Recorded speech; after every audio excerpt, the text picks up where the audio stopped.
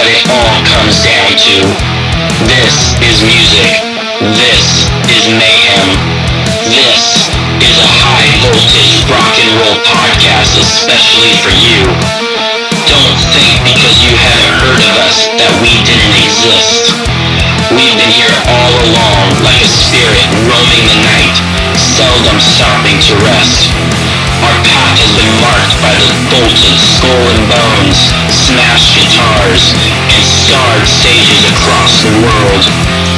Welcome to the full-on church of rock and roll. This is only the beginning.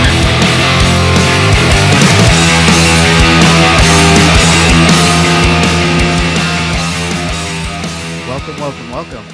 We have today we're actually going to go into, we've done a bass episode and we had Jimmy Dean down talk some drums, but we're going to get down and dirty with guitars. I guess some people call them axes. Axe. I call them guitars. I call them sex sticks, stringed sex sticks. But first, I want to see what's going on in the world before we get our special guest on.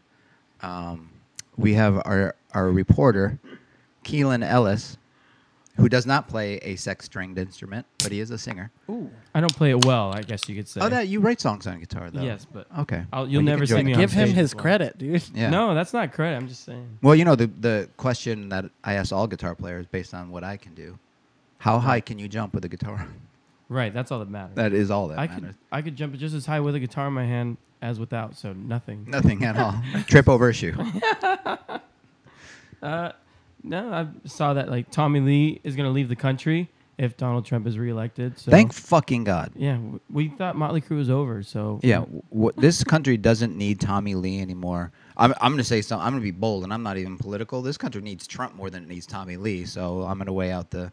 I'm joking. Everyone's going to get mad. I'm going to get hate mail. I know. Well, Jesus Christ, everyone's such a pussy. I just saw that. There's a red dot on your head right I now. know, exactly.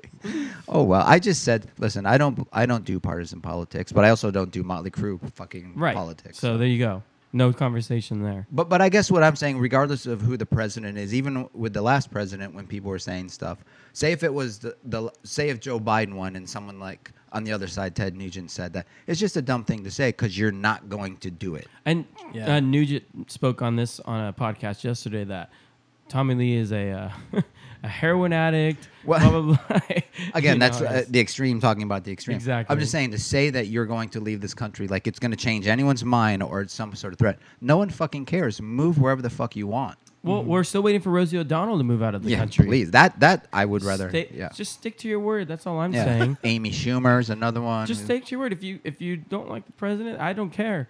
Just Yeah. if you say you're gonna leave, leave. It doesn't matter anyway.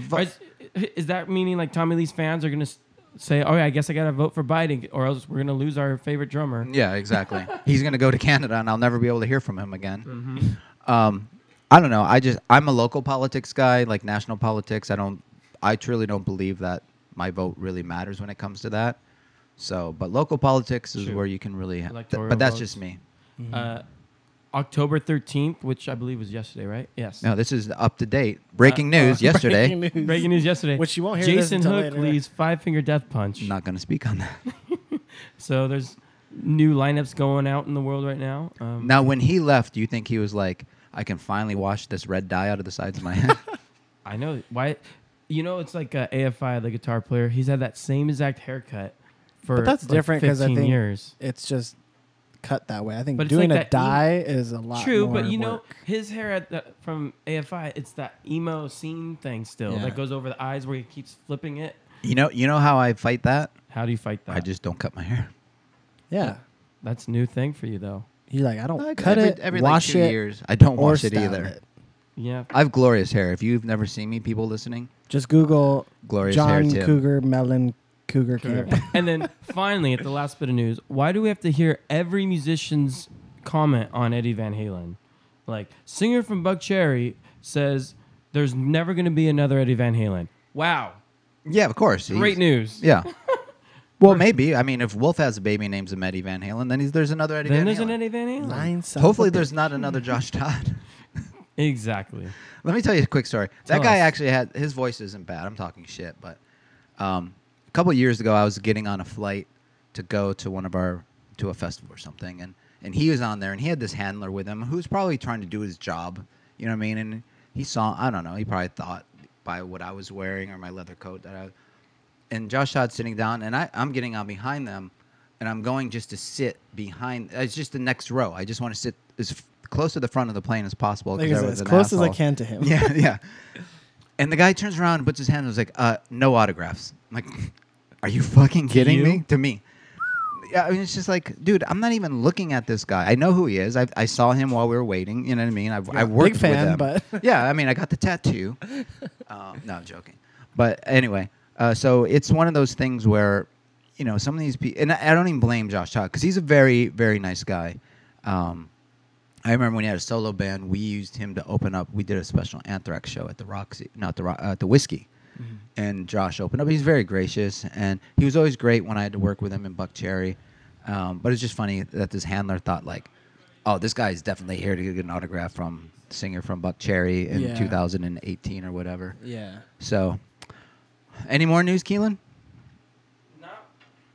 Not worth holding everyone's time for. All right. I do have Jerry on the phone here. Ah, fantastic. Woo! So, Hello. What's happening, man? Happy So- birthday! happy birthday, Jerry. Hey, I'm 50. Oh, I can kick. shit. Dude, I was straight up going to tell everyone that it was your 25th, but since you doubled it, I know, it's weird, right? It just sounds so strange. I don't know. We were always the young kids at all the shows, and now we're old men. It's very weird. speak for yourself, but yeah, we were always the Hey. kids, and you were younger than I was at the time. Like so I've known Jerry forever. I met Jerry and Ian on the same exact day. I went and tried out for their band because you guys put in something in the local paper. Like I'm sure you mentioned Crow Mags and Crumb Suckers and all the shit I like. Yeah. Right? Yeah. And You know, go ahead. oh, I was going to say, I didn't know. I thought I met Ian through you, but it's been so long, I don't remember. Maybe I guess that was the same day. I don't know. It was I the same trying day. to figure that out. So Holy it was crap. Legends bar that your uncle owned, and I walked Yes, sir. upstairs, and I was like, oh shit, that guy was from Breaker, and then you were a kid, and you were just shredding, and I had never seen a shredder before. Like like everyone I grew up with, like we were like, you know, Kiss, we're into Kiss and stuff like that, so we played that Sure. way, or Ramones, whatever, you know what I mean? And you were Yeah. shredding, and I had never seen anyone shred before. And then the drummer, Steve, there was a Steve drummer, Johnson. huge drum set with double kick. Take it easy, Damien. Huge drum set with double kick, and he looked like a young Tommy Aldridge. Like Tommy Aldridge probably looked during World War I or something like that. Wow. Actually, that's a good comparison. I never thought of it. He totally did look like Tommy Aldridge. Yeah. Tommy Aldridge looks like an apple you left out in the sun, but Steve looked good. Like Steve, but he looked like what Tommy would look like. Yeah. So time goes on, and then I just want to set this up. I'm out here doing a video shoot for someone, and we're at a Quiznos Subs in Anaheim at NAMM, and I hear this voice. I hadn't seen Jerry in years, and I was like, "Holy fuck, it's Jerry Beeson." And you helped me That out. was very bizarre. Yeah. That was so bizarre because you just came up from behind me. I was just ordering, and you like tapped me on the shoulder, and I turned around. I was like, "Holy shit! Oh my god!" And you're like, "That voice! I can't. That Yeah. voice! I know that voice." Yeah, I knew the voice right away, and you helped us. I think it was an Anthrax video, or I don't forgot what band, but you helped us out with guitars the very next day, which was fucking huge. So thank you. Nice. Oh yeah. I actually forgot about that too. Yeah. But cool. So how are you, man? Well, everything's good in general. It's been tough week with the the Eddie Van Halen thing. What happened? Is everything okay? So yeah, really. I heard Eddie's not doing well. Yeah, he's not doing too good. No. But yeah, I mean, so that's been tough. Other than that, I mean, everything's been cool. Just have the shop here and just working like crazy and just doing it. Which So- looks awesome, by the way. Your shop. Oh, thanks. Yeah, I appreciate it, man. Got Thank the you. Kiss pinball, That's right. the Marshall amp. Yeah. fridge. Oh yeah, that thing. Yeah, we got a couple pinball machines here. I'm working on getting some more. They're expensive though, man. Yeah. Like new ones are around $6,000 Right. ish. How for much did new you get ones. that Kiss one? You know what? I bought that one probably 15 years ago and fixed it up myself. So I got a great deal. I think I paid maybe $900 for it, and it was working. Yeah, it was working, but it just needed some. It needed to be gone over. So I did that myself. So I've had that for a long time now, but I know they've shot up a lot. I don't know how much, but they're very expensive. It's weird because I had one and I didn't move it with me. It's somewhere in Detroit, I think. But at the time, like they made more of those KISS pinball machines than any other pinball machine. That's why you still see so many today. Wow. Because I didn't know that. Yeah, they made so many.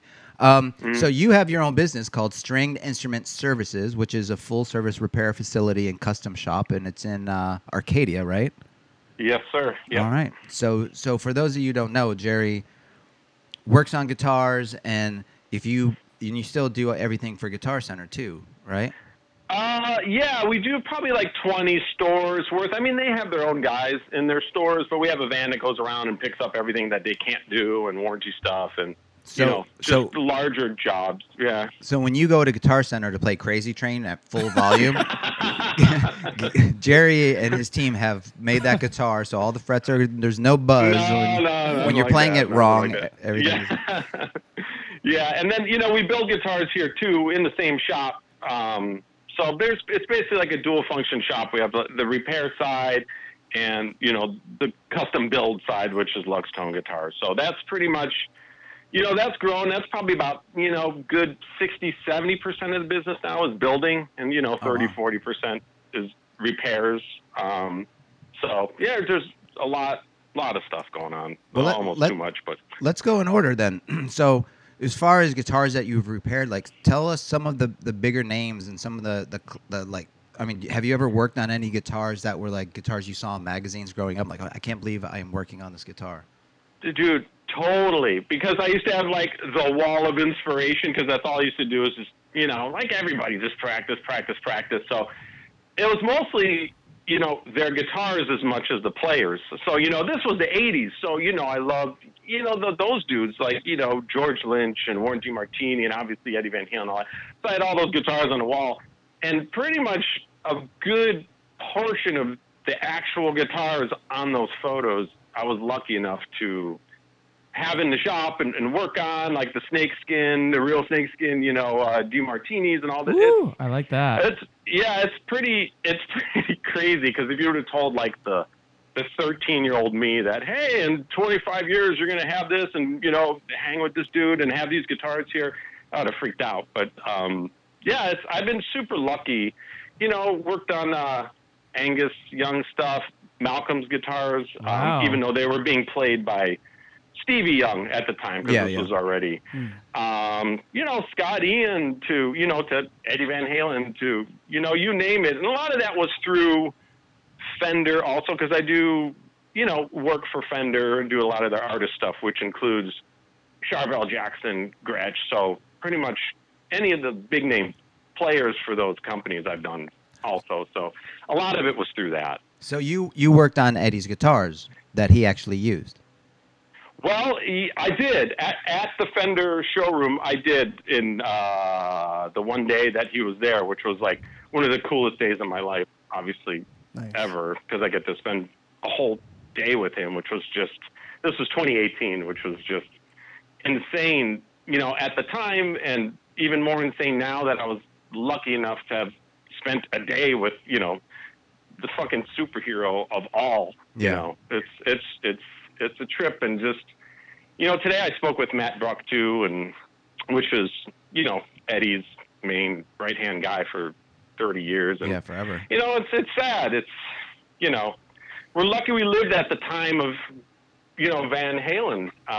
It could have been during Elvis's time or whatever, but it's a hell of a lot cooler to live during Eddie's time. So I find it lucky that we were able to do that. They'll be talking about him and other guys, especially him for 100 years, 200 years from now when they talk about, guitar players and people that have influenced guitar and guitar construction. It's all part of it, and we're lucky. It's pretty cool. Did he give you any sort of like tips or any stories of when he was building guitars or anything like? Because he seemed that he was very like, I I can't even think the word, but he didn't do things by the book, basically.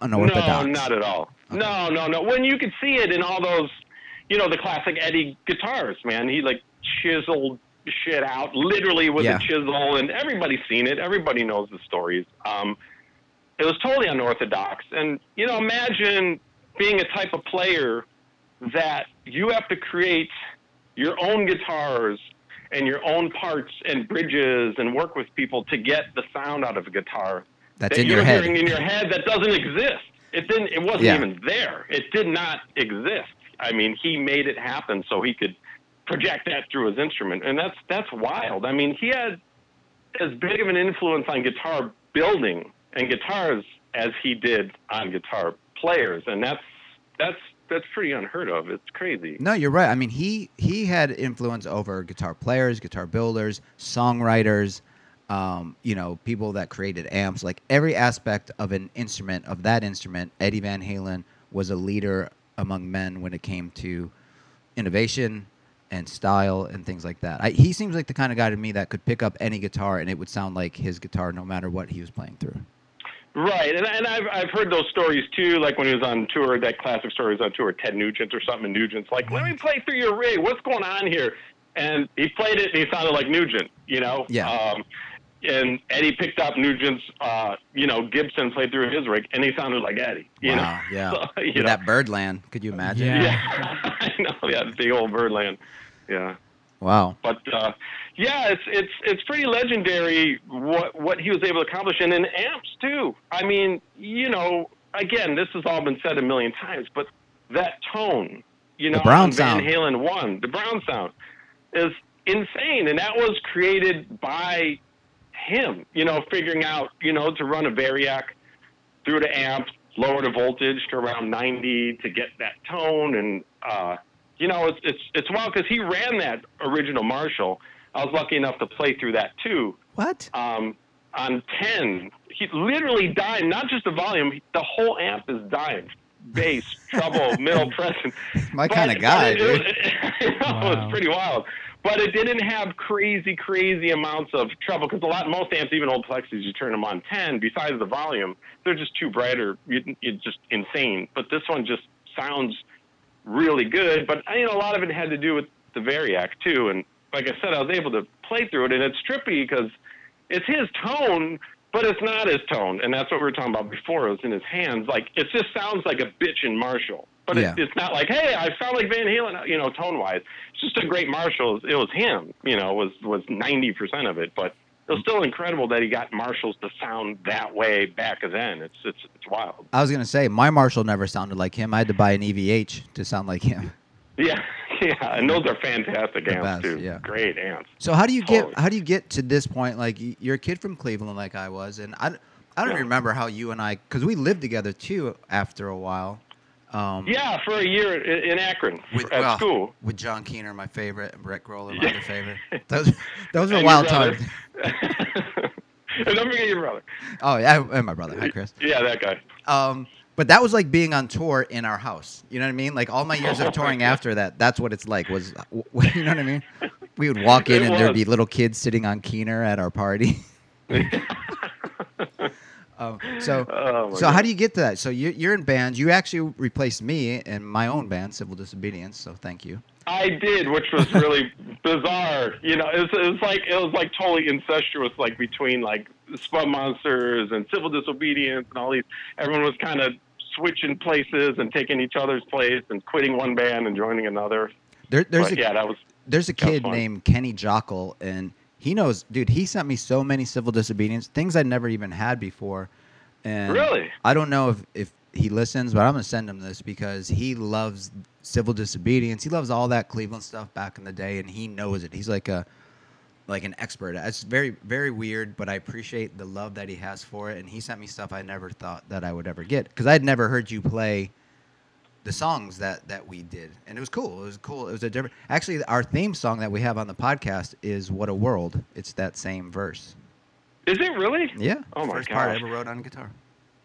Wow. Well, you always came in with the bombastic riffs, dude. Like, even then, like, Don't you stroke his wrote ego. killer. That's true. He's still you wrote doing the it. coolest songs. It was crazy. I remember when we first started jamming together. You were so quiet. I remember. Yeah, well, because like I said, you were a shredder. I've never been around a shredder, and Ian's so good. Like, talk about writing riffs. Oh gosh. Ian yeah. pulls riffs from a different dimension. Like they're played weird, and at first they don't make sense, and then when you get it, it's like holy fuck this. And everyone I play, even the new shit Ian and I are doing together, when I play it for people, they're like, holy shit, that guy's great. He is.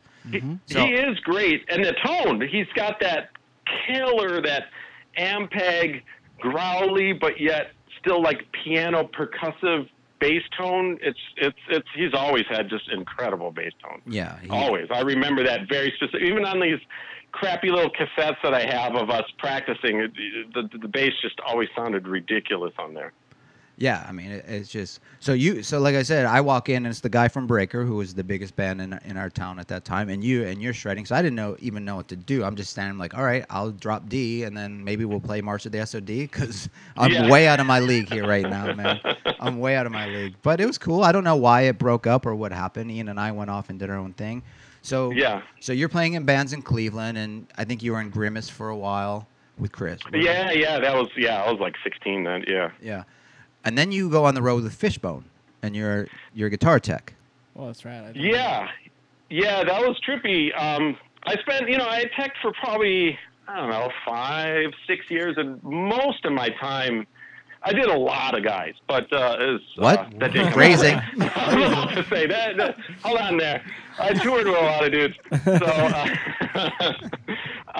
but yeah, I was with them the longest. Fishbone was a really long time. So. Who'd you tech for in the band? Well, that was the hard part because pretty much everybody. Okay, was yeah. so- that I knew nothing about horns, but I'd do all the horn changes with Angelo, and I would do with bass, and the keyboard player would also play guitar, so I did his stuff, and the guitar player Spacey T. So it was fun, but it's a rough gig because there's a lot of dudes in that band, and I had to do pretty much everything. But it was fun, but it's not the easiest gig, and then Angelo, the singer of Fishbone, just, as you know, probably goes completely bananas and trashes everything pretty much purposely. Like, he Yeah. loves the chaos of it, which is fun to watch, and it's cool, but for me it sucked because everything would be falling down. Theremins would come flying So out just an amp, running and pedal boards would come undone, and this was like every 5 minutes, every night. It was just like, oh my gosh, Just I running probably around aged stage. 20 years. The whole night. Oh yeah. Can you yeah. tune my theremin, please, Jerry? Yeah, exactly. So who's in the band at that time when you worked with them? It was when they actually started becoming sort of a different band. It was the first tour without Fish Okay. on drums. So it was kind of when there was definitely some changing going on. So just Bone. I'm sorry? So it was just Bone. Yeah. Fish was gone, but Bone was still Yeah. there. Which one's pink? Yeah. But so it was at the beginning of them kind of changing over a lot of guys. But, we're still touring in the bus and, doing all that for a few years. So it was cool. It was good. That's good. And then after Fishbone, is that when you start your own business? Like, what leads you to say, I want to start my own guitar repair? Do you start out of your house? Do you get that space? Or Well, yeah. Well, I've been doing fixing guitars. I started building guitars when I was 18, when I was working for Hill Guitar Company in Cleveland. So I've done it forever in one form or another. But, just touring. I don't, after a number of years, being out there, I just didn't want to be on the road anymore because you're only getting paid when you're out. Unless you're lucky enough to have, a gig with retainer, which I never did. yeah. So it was tough. So you'd have to be gone to make money, and then you might be home for a month or 2 months or whatever. And it was just tough to make a living. So yeah. And then what got me out of touring is I went to work for Music Man, and being their product technician and artist relations. But that was short lived. It was probably like a year and a half, and then I just decided to start my own shop because I just wanted to do my own thing. And that was probably 2001, 2002, something like that, like almost 20 years ago. So, yeah, and it just grew and grew and grew, and then started the Luxtone Guitar Company probably around 2011, 2012, somewhere around there. So just kind of naturally progressed on its own. I didn't really push it, and I'm on my third shop, and each shop got bigger than the last. So, but right now it's all good. We don't ever need any more room than we got now. So that's pretty much it. So you start working under. So for those that don't know, this guy John Hill in Cleveland was building guitars a long time ago, and it was not a hidden secret, but those guitars were great. Like, yeah, they were. So, did he teach you anything that you used later on, or? Pretty much everything, because prior to that, I knew a ton about guitars, and I'd always rip them up myself, and I trashed a bunch of them. But I learned like that. But this was the first time I went to work for a dude that actually builds, from scratch. So it was like, here's how to make a body, here's how to make a neck, how to, put in frets, and all the really intense stuff. And I worked for him for a few years, and so pretty much I learned almost everything when it comes to building from him. And then you add your own things over the years. But yeah, that's where he schooled me on everything. So I'm super thankful. What happens with Luxtone guitars? Like, how do you decide, like, I want to build guitars and these are the body shapes that I want? Like, what goes into that? I don't know anything about build. I'm amazed by anyone. I mean, it started as a kid. You would see Brian May build his guitar, and then Eddie, put his guitars together. So that someone that I know can actually do this. I'm so fascinated by it. So how do you make these decisions? Like, what are the body types? Are they based on your preferences or what's easier to build? Or yeah, I mean, a lot of it is classic based.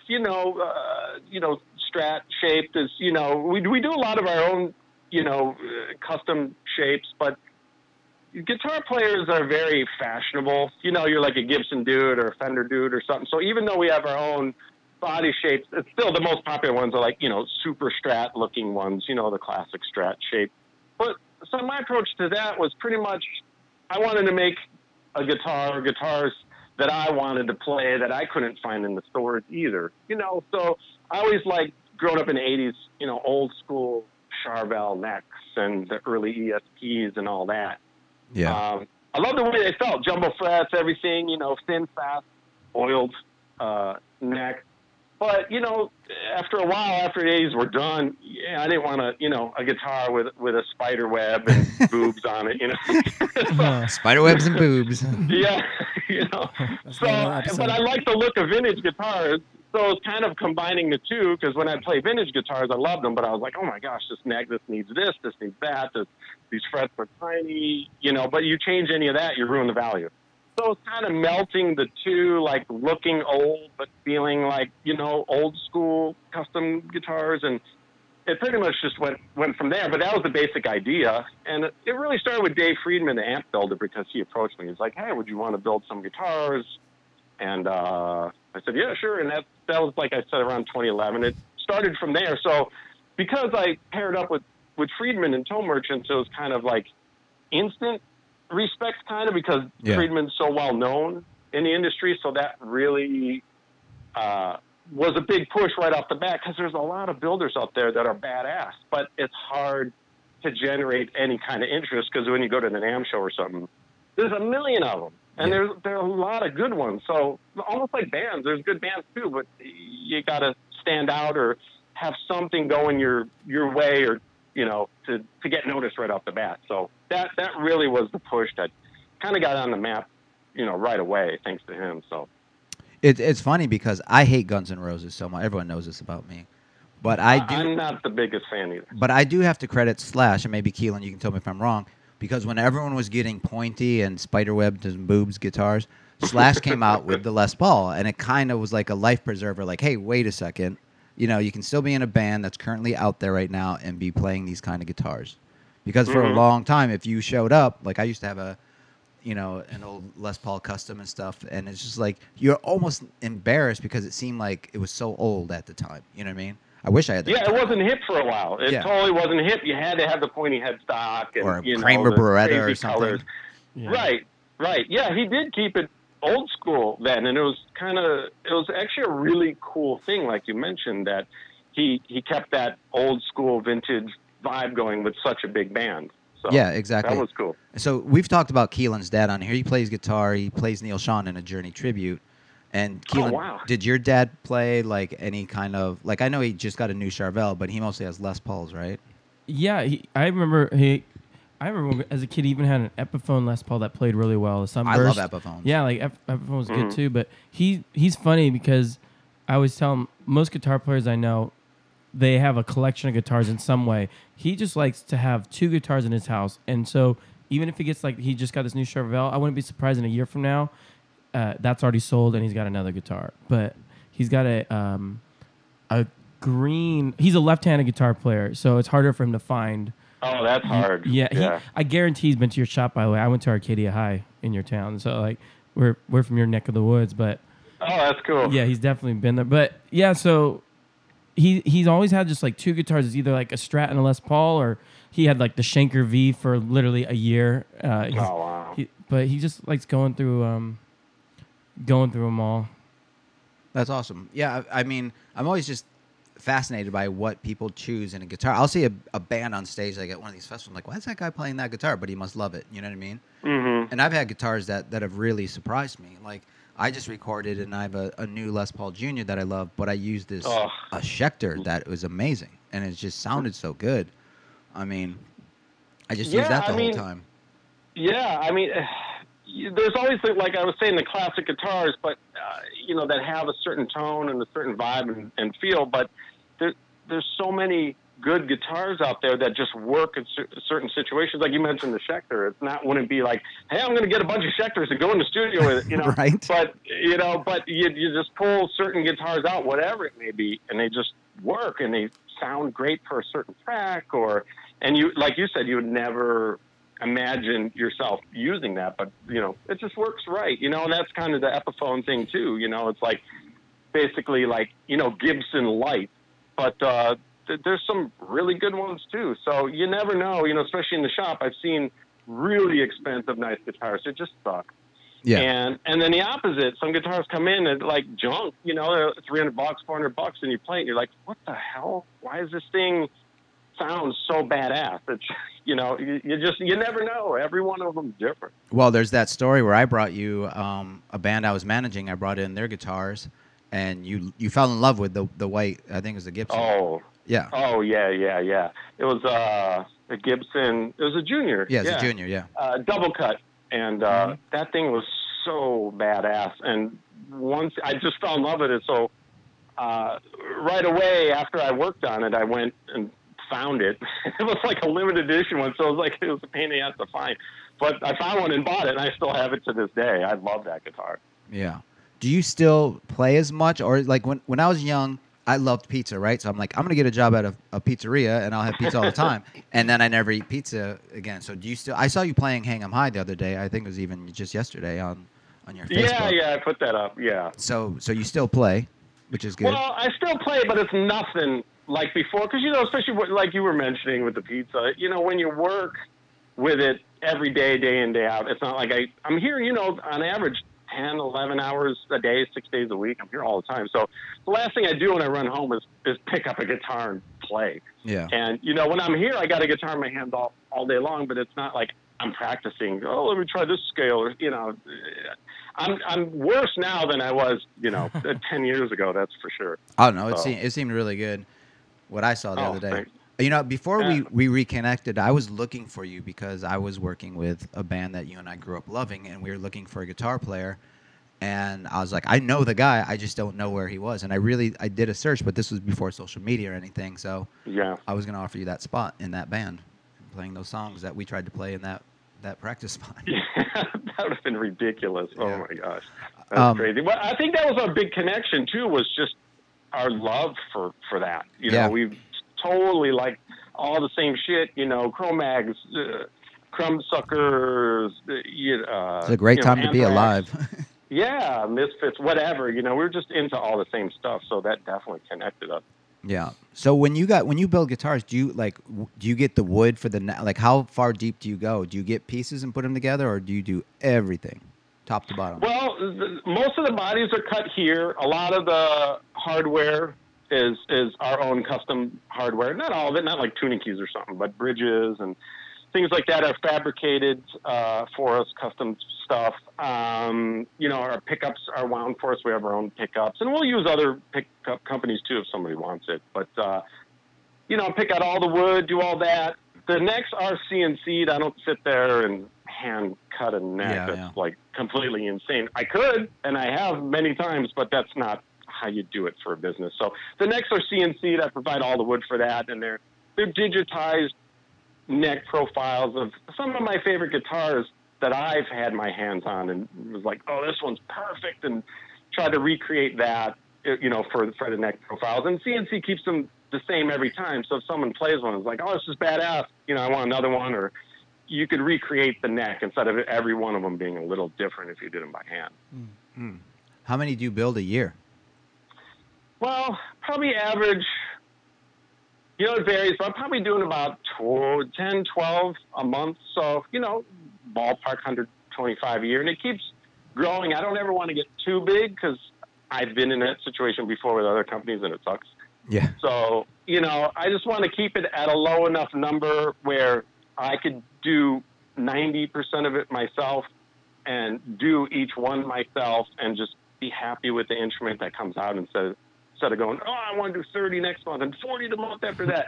Even if I could, I don't have an interest in doing those kinds of numbers. That's not what I want to do. How has this affected the shop with COVID this year? Like, are people staying home playing guitar, or how what have you noticed as guitar players? Like, I know skateboard shops are sold out because kids are just buying skateboards and playing in front of their houses. How is it guitar wise? Yeah, that's a good question because it was very surprising. I thought, you know, when this hit, I was like, I'm screwed, man. Like, I don't know what I'm going to do. Because there's no shows, but yeah. Yeah. It actually was after maybe the first 2-3 weeks, which is nothing, it went bananas. Like, literally the busiest we've been ever. That's awesome. Ever. Like, in 20 years, it went crazy. It was nonstop. And same with you know, Luxtone. The orders just started pouring in, and that was especially one thing. I was like, no one's going to want to spend a few grand on guitars right now. Or do you think I thought that was going to suffer? Are parents buying their kids guitars, saying, "Oh, we're stuck with the kids at home. Time to pick up and teach them a guitar"? Have you seen things like that? That could be part of it. I have noticed that, but I think, you know, for kids, it was more like, hey, remember that guitar in the garage? You know, a lot of times they had it and it just, you know, it needs to be fixed up and restrung and set up. And for more of the professional guys, it was actually a good time to do it because they have time. You know, the trick is always, you know, people are on the road playing. They can't be without it for a week or two. So all of a sudden they had time. So they're like, here's 10 of my touring rig. Just do them. I got all the time in the world. So that's great. You know, got a lot of that. So it wasn't something I really foresaw when this first started happening. But, you know, I've been lucky, you know, because it's not the case for obviously a lot of other people. So, you know, it's a good thing. Are you getting endorsees, or are you giving out endorsements, or you just want to be a boutique? Yeah, I mean, we do, but, you know, a lot of the endorsement stuff, a lot of the guys get guitars that might cost the company, you know, $200-300 or something, like if you're getting something from one of the bigger brands, you know, and sometimes more than that. So it's easy to give out. But for us, it's like giving out a Fender Masterbuilt or something. These are all custom made, so there's thousands of dollars into it. So it's harder to just give them away. And we have, you know, Phil X, you know, with Bon Jovi use them. We've given away a few, but it's not easy to do at that price point that you know that they're made for, and the time that goes into it. It's hard to be like, you get one and you get one. You know, it's like giving out $2,000. Like Oprah. You know? Oprah. Yes. So who would be your guy? I mean, obviously Eddie has passed, but if you could have any guitar player walk in through those doors in Arcadia and say, I want you to endorse me, like, who's the guy for you? Well, you know, that's a good question. Besides you know, there's guys that I can name that would never in a million years play our style guitar, but, you know, who's left? You know, maybe Jimmy Page, and I know you probably don't want to hear that because I know you don't like that. Well, he loves Jimmy Page. Play our style guitar, but that would be a dream, of course. But, you know, one of my favorite, you know, newer guys, even if he's not new, is Phil X. Phil X is a badass. And so I was really happy to, you know, make a couple for him and see him play them. And he's just a guy I really, think is great. He's fantastic. That's cool. I'm gonna plead ignorance. I don't know who that. Keelan, who is that? Well, he took Sambora's place in Bon Jovi, but he's also got a band called Phil X and the Drills. He's a good guitar player. What would you say his style is? Like, what has he done to the guitar world that he's changed up? Because I know he's got his own style of playing. I just can't explain it. He does. He's super unique. He's like one of those guys. He's along the lines. He doesn't play like Eddie, but there's certain things that he does that I don't really see people do. That is Eddie-like. But and that's why I dig it. He'll bust out some solos or do whatever, and then he'll do some crazy ass weird trick or something that I've just never seen. It's and you have to rewind and go, what the hell? What was that? So you're badass. You're one of the few people that would probably say it's okay if Phil X stays in Bon Jovi and Sambora never comes back. Yeah, I don't know. Yeah, he's great. He's played with a lot of people, man. It's kind of funny when you look. I mean, he even played in Aldo Nova. He's a Canadian dude. Okay, so. hang on. Now we're talking. He's all over. I think he played with Triumph. I'm pretty sure he did something with Triumph too for a run or something. Rabbit with a W. I'm just naming Canadian bands. He's I've seen him play at the Lucky Strike jams quite a bit. Those type of things. But yeah, he's great. That's great. Though. That's great for you. Yeah, he's a good dude. So who were your guys growing up then? Well, number one always was Danny Spitz. I mean that goes without saying. But it was like the '80s dudes. So I loved George Lynch. I loved Warren DeMartini, all those guys. Jakey Lee, Randy Rhoads. Growing up, but then over time. You get into different stuff, and by the time I was, in high school, I was getting in all the thrash stuff, especially Anthrax, and just got into that and the more hardcore punk stuff, So it's funny with the Anthrax stuff because, at the time, like Spitz's solos didn't stand out, but when you listen to them, they're really well put together. He just he didn't really, for me, he didn't have enough bends or held notes or something to give it personality. He's doing really cool shit. But it wasn't until much later on, only in that album, Sound of White Noise, where he was actually getting some sort of flavor to his playing, regardless of how good it was. Yeah, I actually appreciate him more now than I even did then, because and still to this day, it's all about the rhythms and Scott Ian. But I listened back to what he was doing, and it was very, like you said, they were well put together. It almost had this weird. Almost, I don't know how to describe it, like an Arabic feel or something. Well, ADI, exactly. Yeah, it's very, very unique. I liked them a lot better than some of the, the other thrash players. Because, thrash players is more about the rhythm and the songs. So the solos were just kind of they were just there to be there on a lot of them. But that's why I dug him, because it was actually part of the song. It was almost like a separate melody. So it was cool what he did. Yeah, he countered a lot of stuff. Yeah, and you're right. I mean, you know me, I was never a big Metallica guy, but Kirk solos to me are just boring. You know what I mean? Just I don't want anyone to talk shit at any guitar players. I'm just saying for me. Sure. When it came to between Danny or Kirk, even on the huge Metallica songs One, I'm like, really? That's the solo they kept, But maybe he does what he does. You know what I mean? He's got that vibrato. He's got those trills. He's got that the wah pedal, and he rocks it. And I guess people have dug it over the years, so it's cool. I guess he has his own. I guess it's his own sound. I suppose it's recognizable. Yeah, I mean, but you're right. When it comes to that kind of stuff, it was about the rhythm. 70s stuff was a lot about the solos, even the Ace Frehleys and that. No one really talked about Paul Stanley's rhythm playing, although he's really good. Paul Stanley plays rhythm in a style of the Byrds, so I think that gives it a lot of personality to his playing. But then that thrash stuff, with Scott Ian and James Hetfield and Slayer dudes, Slayer solos were horrible, but the rhythm and how tight they were, I mean, it was just, the precision was insane.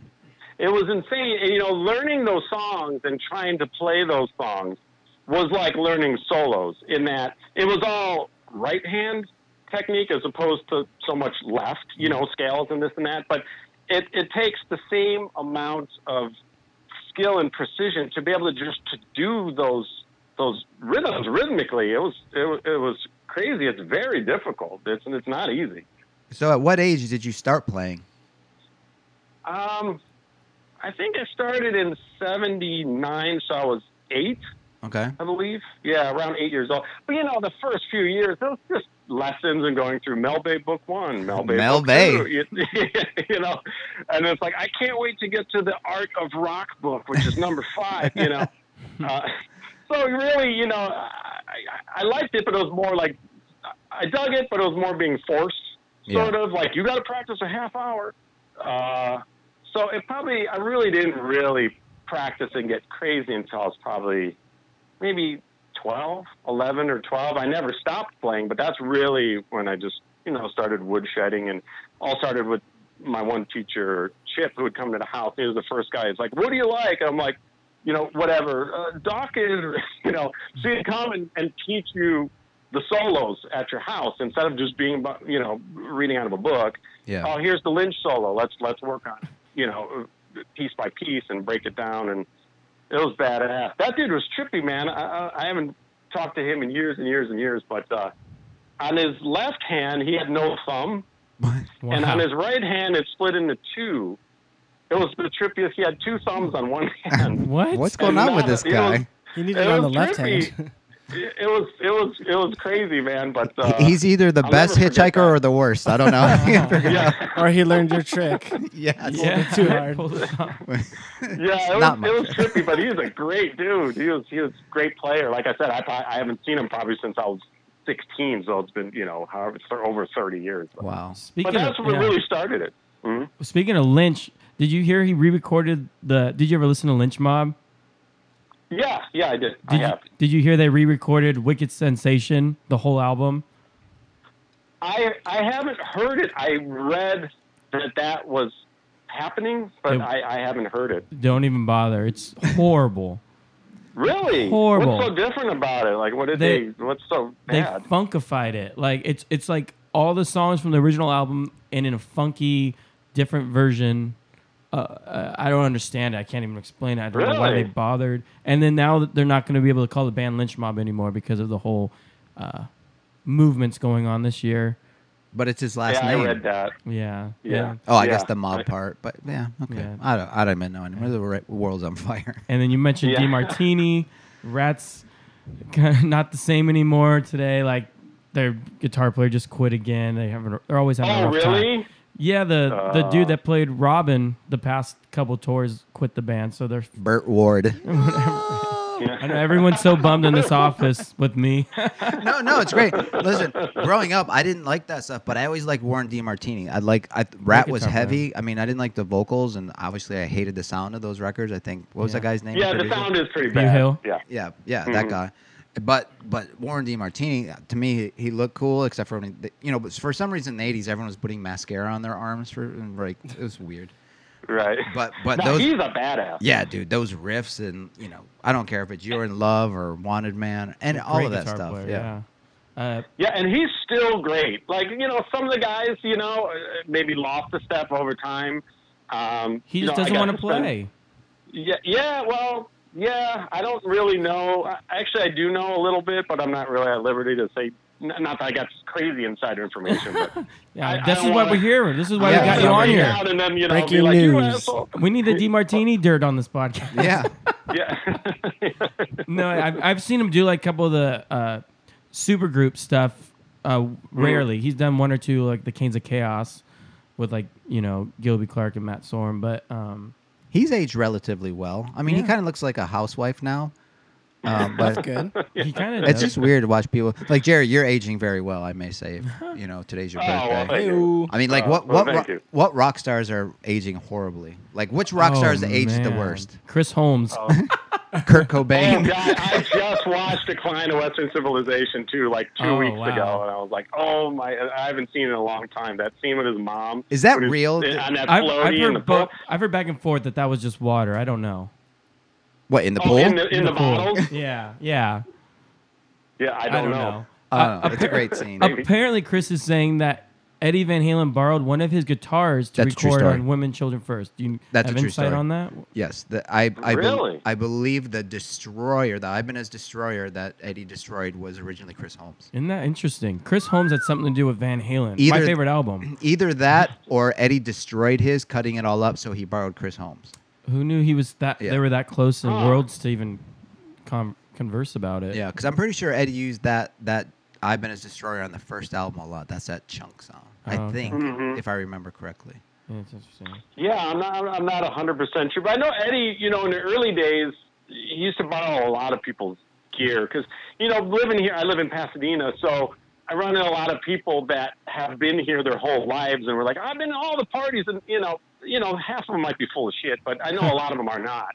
Yeah. And it's pretty wild. My one friend, Jim, he would loan Eddie. He was one of the only guys that had a Marshall in town because not many people back then had Marshalls yet because they're really stuck in England there. And, Ed would borrow and be like, if you're ever going to sell this, sell it to me. And you'd loan him guitars. So, it would make sense that he was using this guy's or that guy's loaner guitars in the early days to record or something because that's kind of what he did. Yeah, for I sure. think he was just excited as well to see what other people were messing with. Like Eddie was always like, "What do you got? What do you got? What do you got? I want to fuck with it." I think Mhm. he was very interested, obviously, and very curious about everyone's equipment. Yeah, for Yeah, sure. well, like I said, his influence goes way beyond guitar playing and, Right. and goes all. I mean, he really was a superhero, man. He had the outfits and and everything about him was larger than life. I mean, he had the riffs, he had the swing, he had the solos, he had the look, he had the crazy clothes. He came up with the stripes, which really started a revolution of all those custom guitars Yep. and custom paint jobs. I mean, he was the one doing that first, man. He did it in the 70s. I've searched forever for like some sort of an interview or reason why he striped that first. I don't even know. Was that a Charvel body? Was it a boogie body? I don't know what kind of body, but that first guitar on that first album, like what led him to come up? It's such a weird design, Right. It really is. I don't know what led him to the actual stripe. I mean, I know he just used electrical tape and bicycles, rattle can paint, but I don't know what was what led him to do that exact paint job. But Any- Without Eddie Van Halen, we don't have Striper. Yeah. Thank God for Eddie. Literally. Literally God. uh-huh. Do I you- love Striper. I'm gonna I do go on too. record. That is my guilty pleasure, dude. Their albums, Oz Fox is so great. Michael, great. I played loud and clear on the way to work today. Do you know by any chance if the original Eddie guitar, or the Frankenstein, is still around and maybe in a museum? Oh no, or anything? it's around. It's around because I know, the one guy, Chip Ellis, that works over at EVH. He's like really Eddie's main dude over there. Uh-huh. He when they did the tribute series ones, like they put out the ones that were like $20,000 or whatever Yeah, it was, yeah. and now they have a relic version, which is a little more Probably affordable, nothing like like the original. $1,600. Yeah. Yeah, well, from what I heard, it really is. I haven't Really? played that one, but they had the original. He had the original guitar, Yeah. and Wow. so they had that to go off of. So That's that's insane. around. And you guys know, like the Bumblebee was buried with That with so Dimebag, that's Yeah. which is gone. I thought that looked better than the Frankenstein. And, Oh, I yeah. love it. That's my personal favorite one. I have that one, so Wow. that's the one I really dig. That was always my favorite, even though the most iconic one's obviously the red one. So. Speaking of digging, did anyone ever dig it out of the grave?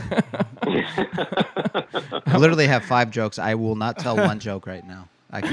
Yeah.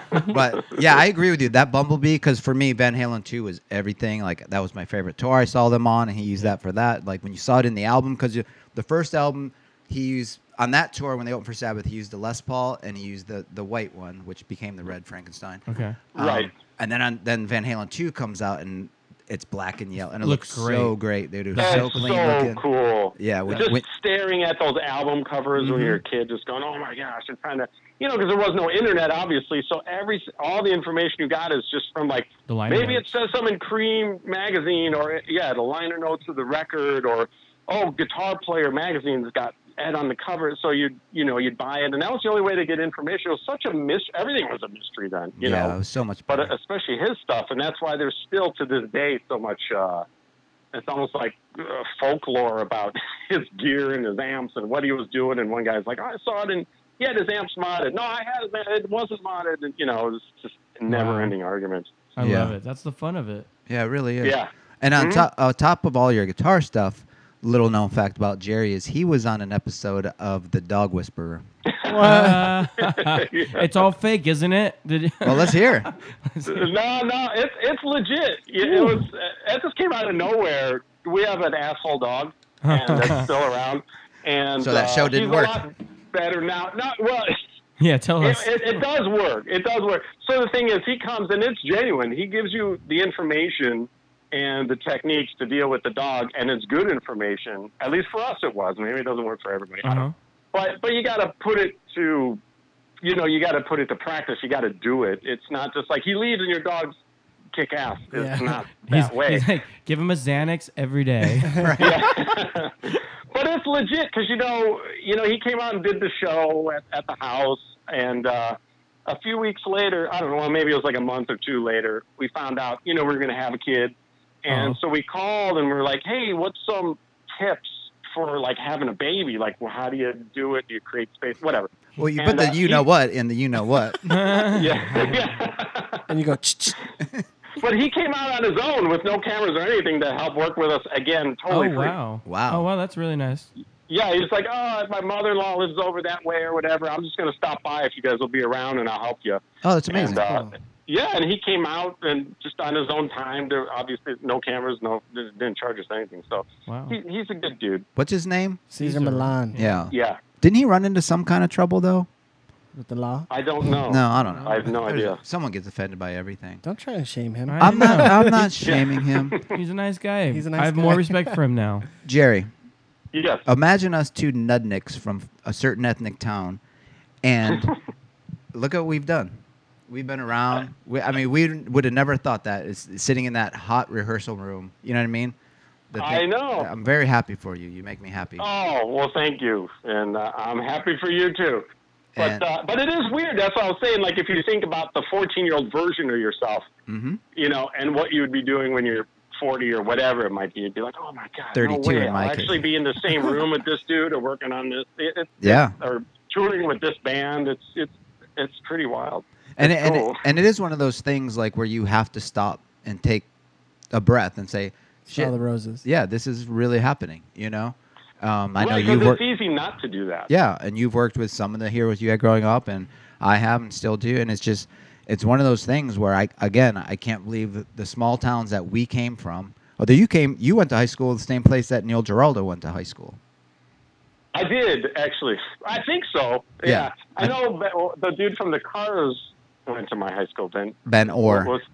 Ben Orr. Yeah, he went to high school where I did. And I know Neil Giraldo's from our area. I don't know if he went to the same high school or not. So we come from these small towns, and we did things we never thought we'd be able to do. So it's pretty cool. Do you have a Kiss story, Jerry?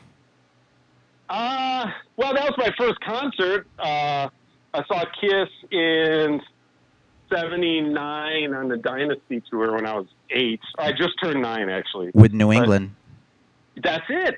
I think that was my dad's exactly first it. Kiss tour too.